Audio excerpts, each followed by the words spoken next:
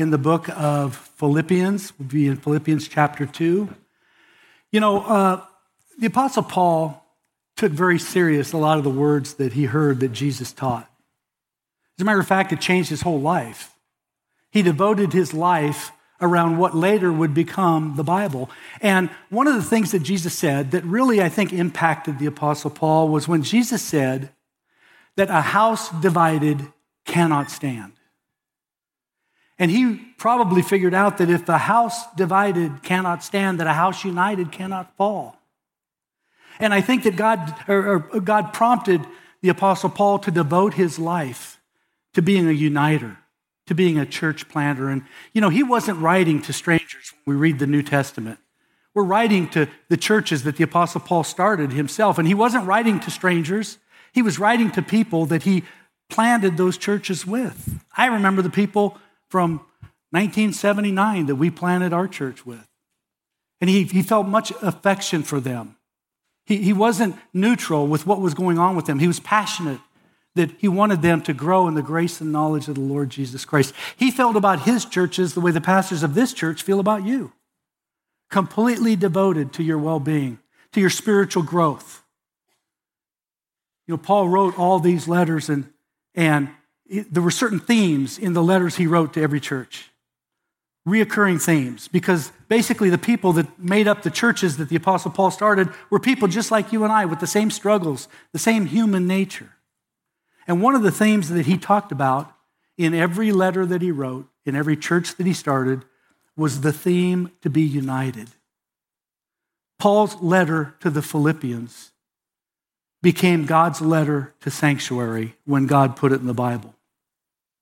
God used Paul to write it, but it comes from God and it's for us. So I want you to imagine for a moment the circumstances that the Apostle Paul was in when he wrote this letter. He had planted this church 11 years earlier, and here he finds himself in Rome in prison. Imagine finding yourself in prison in a foreign country. You're facing trial as an innocent person, and the sentence could be death. What would you be feeling at that moment? Fear, worry, anxiety, sadness, despair? What would you be thinking about in that circumstance? Well, the Apostle Paul found himself in that very circumstance. And you know what he was feeling? Joy. You know what he was thinking about? The church at Philippi. His friends, the people that 11 years earlier gathered together to establish a local church. Paul, in a Roman prison, was freer than any man in all of Rome because the Son had set him free. Free indeed. His freedom wasn't dependent upon his circumstances or his location. He could be free inside of a prison. Paul's trip to Rome many years earlier had gone through Damascus. Damascus was that place that he was going to persecute Christians, and on the way, he got hijacked by Jesus. Jesus appeared to him and said, Saul, Saul, why do you persecute me? He was saying what he said later, that when you do it to the least of these, my brethren, you've done it unto me. His life changed that day. His trip to Rome, going through Damascus so many years ago, it was there that Saul of Tarsus met Jesus of Nazareth. And Saul became Paul because he was a new creation in Christ. On that road to Damascus, Saul, who later became Paul, had more than a revelation of Jesus. He got a revelation of himself and the life that he had devoted to. He got a realization and a revelation of his own inability to please God with all the good works that he had done. He devoted his life. He devoted himself and his life to following the rules, to obeying all the laws of the Old Testament, to try harder and work longer and sacrifice more, just trying to please God. And he realized at that moment, the revelation came that he couldn't please God with his good works. In the next chapter, chapter 3, we might get to this next week, I'm not sure, but the Apostle Paul listed his resume. He said, if someone else thinks they have reason to put confidence in the flesh, I have more. Circumcised on the 8th day, of the people of Israel, the tribe of Benjamin, a Hebrew of Hebrews. In regards to the law, a Pharisee. As for zeal, persecuting the church. As for righteousness based on the law, faultless. He said, nobody was a better rule keeper than me. Nobody was a better law keeper than me.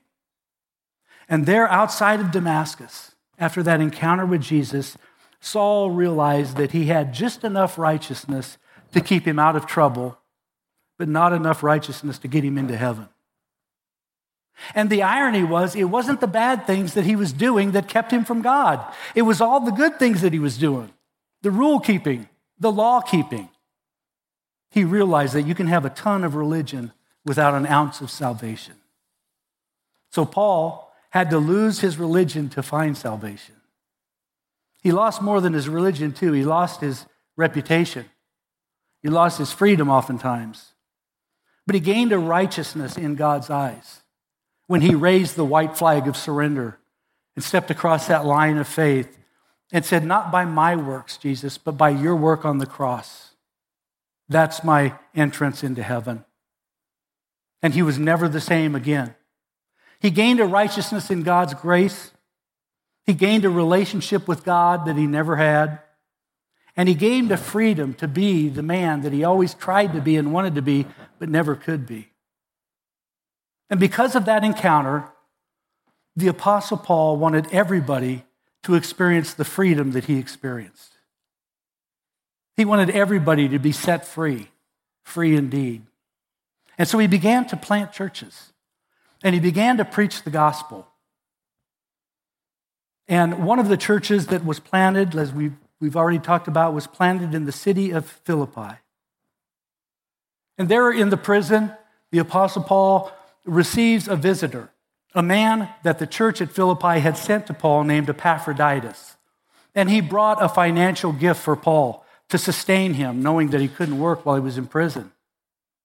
And Epaphroditus brought Paul the good news that the Philippians had concern for his well-being, concern enough to take an offering and to send Epaphroditus. But he also brought news that was bad. He brought Paul news that there was division in the church. There were doctrinal divisions outside the church. You'll see that in chapter 3. But there was divisional, relational division inside the church. You'll see that in chapter 4. And the Apostle Paul knew that division always reveals a spiritual problem. Conflict and division are rampant among every generation, including ours. Division always reveals a spiritual problem. You know, people don't have relationship problems. People have sin problems that affect their relationship. When we treat each other like the Bible tells us to treat each other, there's not conflict and division. Problems get solved when hearts get right with God. And so Paul says that only unity in the church could make his joy complete. He says, yeah, I'm in a bad situation here, but I still have joy. But in order for my joy to be complete, there's got to be unity in the church. Unity brought joy to Paul. The condition of the church mattered to Paul. A divided church broke his heart. A united church made his joy complete. You know, unlike many people, Paul was never unaffected by the condition of the church. As Paul thought about his friends in Corinth, he wrote this. He said, I have great confidence in you. I take great pride in you. I am greatly encouraged. In all our troubles, my joy knows no bounds. He said later, besides everything else, after all the travels and all the troubles and all the persecution and all the rejection and all the sacrifices I've made, he said, besides everything else, I face daily the pressure of my concern for all the churches. Who is weak and I do not feel weak? Who is led into sin and I do not inwardly burn? Paul wasn't an uninterested third-party observer when it came to the church.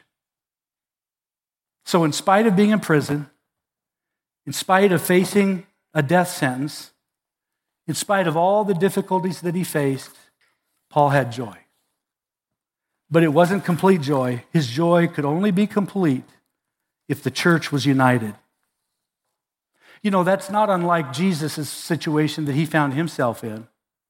He found himself one day in the same situation that I just described Paul was in. It was there in the Garden of Gethsemane. Jesus knows what's about to happen. He knows everything they're going to do and for how long to him. He knows that he's going to be arrested, tried, tortured, and killed. Now put yourself in that situation. Imagine yourself just hours away from being executed. Your fate is sealed. Your time is short and your punishment is certain. What do you think he was thinking about? What do you think he was talking about? You know, in that situation, you won't be talking about the weather or yesterday's game. It will only be about your highest priorities, the dearest, most important things in life. That's what you would be thinking about. That's what you would be talking about. And that's exactly what is happening at the end of Jesus' life. Only the highest priorities, only the dearest, most important things in his life are going through his mind. Jesus' fate was sealed before the world was created. Like I said, his time is short. He's got only hours left. His punishment is certain. So certain that many years before, a prophet spoke generations earlier as if it had already happened. Speaking of Jesus, Isaiah said, "But he was pierced for our transgressions. He was crushed for our iniquities. The punishment that brought us peace was upon him, and by his wounds we are healed." On the last day of his life, Jesus began to do what he's doing right now as we are all gathered, and what he's going to continue to do until the day he returns. Seated at the right hand of the Father, he began to pray and intercede. First, he prays for himself, and then he prayed for his immediate disciples, and finally, he prayed for his followers who were yet to come, those who would believe on the message that was shared. You know, I can't prove this, but I have a feeling that as Jesus prayed for those who were yet to come, who would believe because of the gospel message, I believe every face here today crossed the screen of his mind. He saw everybody. He personalized everybody as he prayed for them. But notice, Jesus didn't pray for the health of his followers. He didn't pray for the power of his followers. He didn't even pray for the success of his followers. He prayed for the unity of his followers. He says in John 17, the prayer in Gethsemane to the Father, "My prayer is not for them alone. I pray also for those who will believe in me through their message." That's us. "That all of them may be one, Father, just as you are in me and I am in you. May they also be in us, so that the world may believe that you have sent me. I've given them the glory that you gave me, that they may be one as we are one, I and them and you and me. May they be brought to complete unity, to let the world know that you sent me and have loved them as you have loved me." That was what was on his mind. Jesus says to all of us, really, if you're a Christian in your beliefs, then be a Christian in your actions. Be a Christian in your relationships. Of all the lessons we can learn from Jesus' final prayer, don't miss the most important one. Relationships, our relationships, are at the very top of Jesus' priorities. Our unity matters to Jesus. Unity is important in heaven. It's a major priority on God's heart. Unity pleases God. Disunity displeases God. I believe, by reading scriptures, that after salvation, God's greatest desire is for us to honor him in our relationships with one another. And I come to that conclusion because that was his final prayer. Do you know why our relationships are so important to God? Jesus told us in that prayer. He said, "Father, that all of them may be one, Father, just as you are in me and I am in them. May they also believe in us, so that the world may believe that you have sent me." Jesus had said earlier, "By this all men will know you're my disciples, if you have love one for another." There's a lot of disciples out there. The thing that sets Jesus' disciples apart from all other disciples is our relationships and the way we treat each other. What made people become Christians? Have you ever wondered that in the New Testament? They were going to lose everything. Their family was going to have a funeral for them and kick them out of the family. They would be kicked out of the synagogue or the temple. The culture would treat them as a pariah. They would face persecution and hunger and beatings and imprisonment. Some fed to the lions. What would possibly make someone raise the white flag of surrender and cross that line of faith? What would make them peek through the fence and said, I'll give my whole life to be a part of that? I'll bet you it was two things. I'll bet you it was the transformed lives, the changed lives they saw. Hey, I remember her. She was greedy, but now she's generous. I remember him. He was always angry, and now he's kind to everybody. And she was always depressed, but now she's happy. And they saw the transformation in lives, and they say, I want my life transformed too. But there was something else. They saw, as they peeked through that fence, people with transformed lives who loved one another, who treated one another like other people don't. A loving, united church is the greatest tool of evangelism the world has ever seen. That's why people crossed the line of faith. That's why people gave up everything to become a Christian in the first century. If we love one another, not if we agree about everything, not if we solve every controversy or disagreement, not if we solve every frustration, not if we do everything the same, if we love one another. If unity creates belief, then disunity causes disbelief. The scandal of the ages isn't the sin of the world, it's the disunity of the church. I think it's been Satan's greatest weapon, probably. I think the sin of disunity has probably caused more souls to be lost than all the other sins combined. If unity creates belief, then unity is the key to reaching people with the gospel. If our relationships show the gospel that we profess, then people will embrace the gospel as fact and true. The greatest obstacle to the salvation of the world is not found in the world. It's found in the church.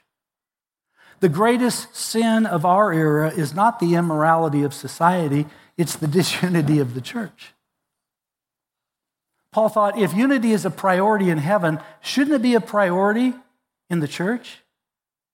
Shouldn't we all heed his plea when he pleaded with the Ephesians, make every effort to keep the unity of the Spirit through the bond of peace? He didn't say make this a priority or give some effort to this. He said make every area top priority.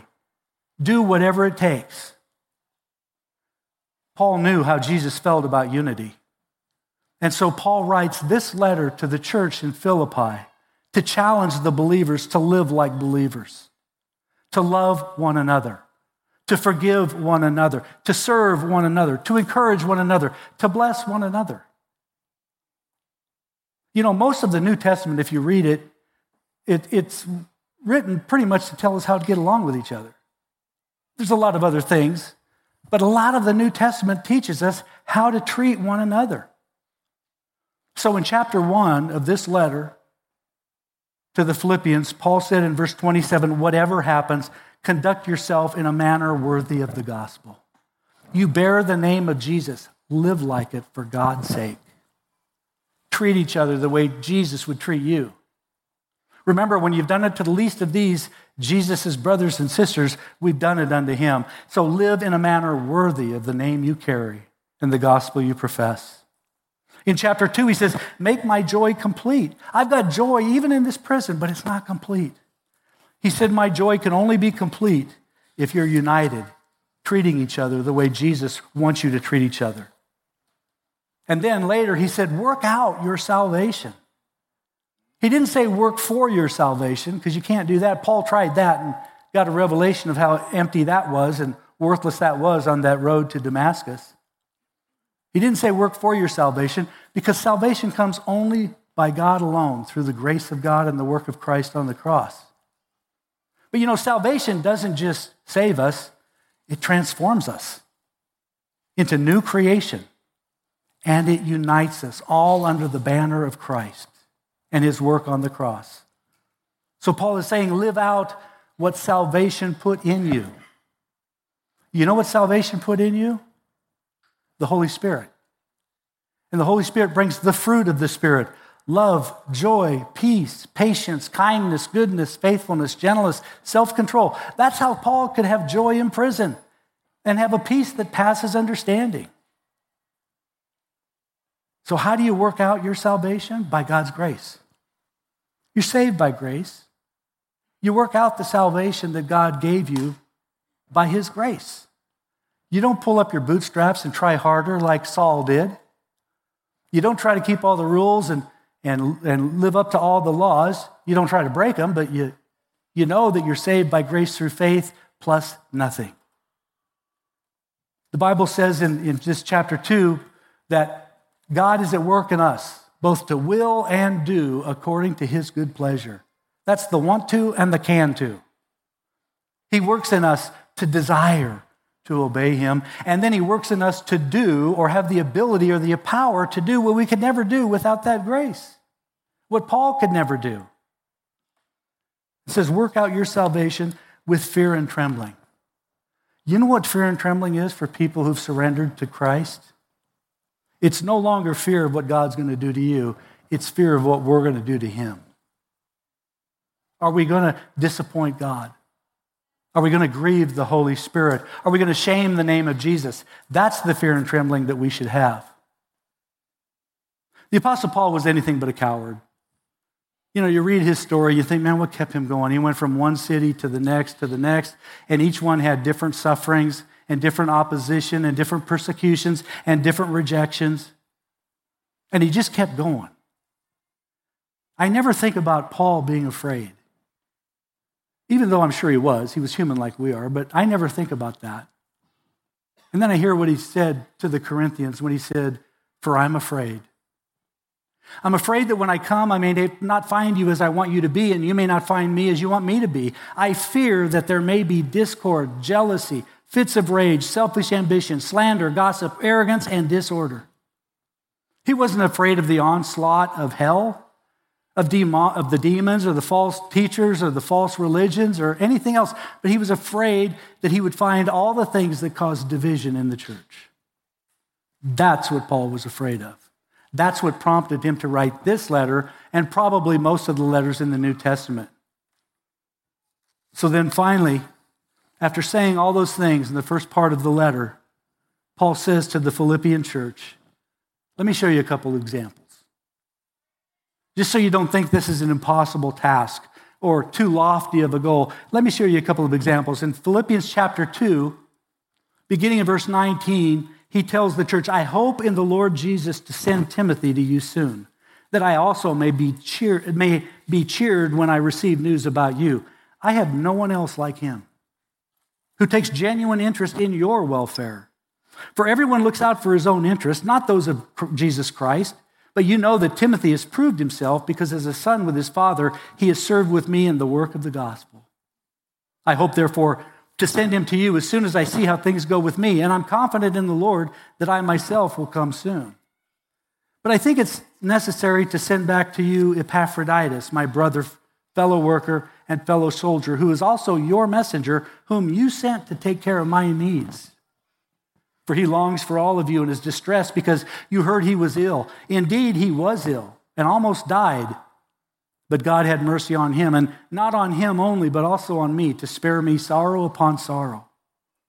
Therefore, I'm all the more eager to send him so that when you see him again, you may be glad and I may have less anxiety. Welcome him in the Lord with great joy. Honor men like him, because he almost died for the work of Christ, risking his life to make up for the help you could not give me. Paul says, you want an example of somebody who's a model? Look at Timothy. He said, I have no one else like Timothy. I read that I thought of all the things Paul did, of all the places he had been, of all the people that he knew, of all the churches that he started. But Timothy was unlike any of them. It's like Paul was saying, Timothy was one of a kind. And what made him one of a kind? Always thinking of others, Paul said. Always willing to go wherever he was sent. Always willing and content to be number two behind Paul. And I think Paul was challenging the Philippians. After hearing there was divisions among them, says, Be like Timothy. Be that one to somebody. Timothy's my one. Who are you a one to? Be like Timothy, a servant. You know, servants never cause division. Nobody hates a servant, a real servant. They appreciate the servants. They're inspired by the servants. They're motivated by the servants. Be like Timothy, a servant, one who was loyal, one who was faithful, one who was humble. He was challenging the church in Philippians to be like Timothy. And when God put this letter in the Bible, he's challenging Sanctuary to be like Timothy too. You be that one to somebody. And the more people you can be that one to, be that one, the one that unites and not divides. And then he said, Epaphroditus, you sent him to me, he said, with a financial gift. Paul then sends him back and commends him to his home church. You know, we've got a culture around here that really Pastor Rod initiated, and that is a culture of affirmation, commendation, encouragement. Encouragement is so rare. There's so many people that walk around, I think they have the gift of discouragement. They seem to always see the problems. They never encourage anybody. Paul commended him to his own church. That's really important to do. Paul calls him brother, fellow worker, and fellow soldier. And that's what he was. I read that. It reminded me about Nehemiah. You know, he was working on the wall, and it said he had a sword in one hand and a tool in the other. Because he was going to have to build sometimes and fight other times. And you can't really fight with a tool and you can't really build with a sword. You need both. Epaphroditus was both a soldier and a builder. He fought for and built unity. He built and fought for the church. Paul says, honor people like Timothy. Honor people like Epaphroditus. And you know how you honor them? You imitate them. Follow their example. Be inspired by them. Humble, selfless servants. People who produce joy and people who promote unity. Two things we all want. Two things every church needs. So, in the last few minutes here, I want to get painstakingly practical. What do we need to do to have unity at Sanctuary? Let me point out, I'm not thinking about any problems. I'm not thinking about anybody who's being divisive. This is a theme in every letter in the New Testament, so it's a theme that every church needs to hear. And so this is more preventive maintenance than anything else. What do we need to do? Pray for unity. Do you realize unity is a gift from God? That's why Jesus prayed and asked the Father, make them one as we are one. But every gift has to either be received or rejected. The writer of Romans says, may the God who gives endurance and encouragement give you a spirit of unity among yourselves as you follow Christ Jesus, so that with one heart and with one mouth you may glorify the God and Father of our Lord Jesus Christ. Pray that God gives you the gift of unity. After asking God for unity, act for unity. Don't just hope for unity, and don't just plan for unity, and don't just pray for unity. Pursue unity. Paul says that all this is from God who reconciled us to himself through Christ and gave us the ministry of reconciliation, so that God was reconciling the world to himself in Christ, not counting men's sins against them, and has committed to us the message of reconciliation. Forgive others. Forgive others. Be one who forgives graciously. You know, God loves to forgive. Who is a God like unto you who delights in mercy, the psalmist said. Paul told the Colossians, bear with each other and forgive whatever grievance you may have against one another. Forgive as the Lord forgave you. And over all these virtues put on love, which binds them all together in perfect unity. This was so important that Jesus said, if you're at the altar making a sacrifice of worship to God, and you remember somebody has something against you, or you have something against somebody, leave your sacrifice. Stop your worship. Go and be reconciled. That's how important it was. Don't be easily offended. Proverbs says a man's wisdom gives him patience. It's to his glory to overlook an offense. Paul told the Corinthians, love is not easily offended. Pray for unity. pursue unity, and promote unity in what we say and in what we don't say. Solomon said, when words are many, sin is not absent, but he who holds his tongue is wise. And when you do speak, be careful how you say it. Again, Solomon says, a gentle answer turns away wrath, but a harsh word stirs anger. I remember one time I taught on a Sunday, and the next morning, Monday, there was a couple in my office, and they didn't like something I said, and they basically were attacking me and my family, really very offensive way. And that voice in the back of my mind that was going, Rocky, Rocky. I was going to give them the Bible study of their life, and I was going to use a hard-covered Bible to do it. But I thought, a kind word turns away anger. And so I reasoned with them. And I knew they were Pharisees, but they were also sincere. They had the courage to come and talk to me. And that time, I don't normally do the right thing, but that time I did the right thing. And it won them over. They stayed at the church for years. We're on the worship team, served. I could have driven them out, and I could have been totally justified to do it. But this verse reminded me, a gentle answer turns away wrath, but a harsh word stirs up anger. Avoid conflict whenever it's necessary.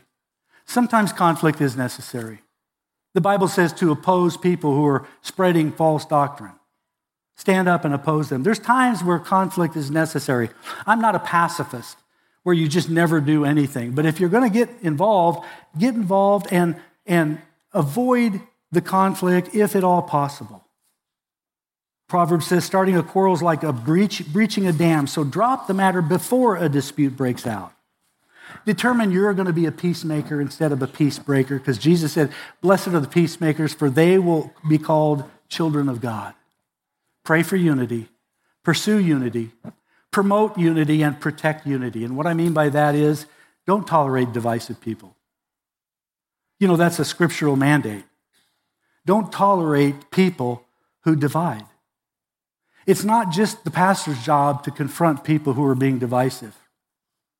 Proverbs says, a wicked man listens to evil lips. A liar pays attention to malicious tongue.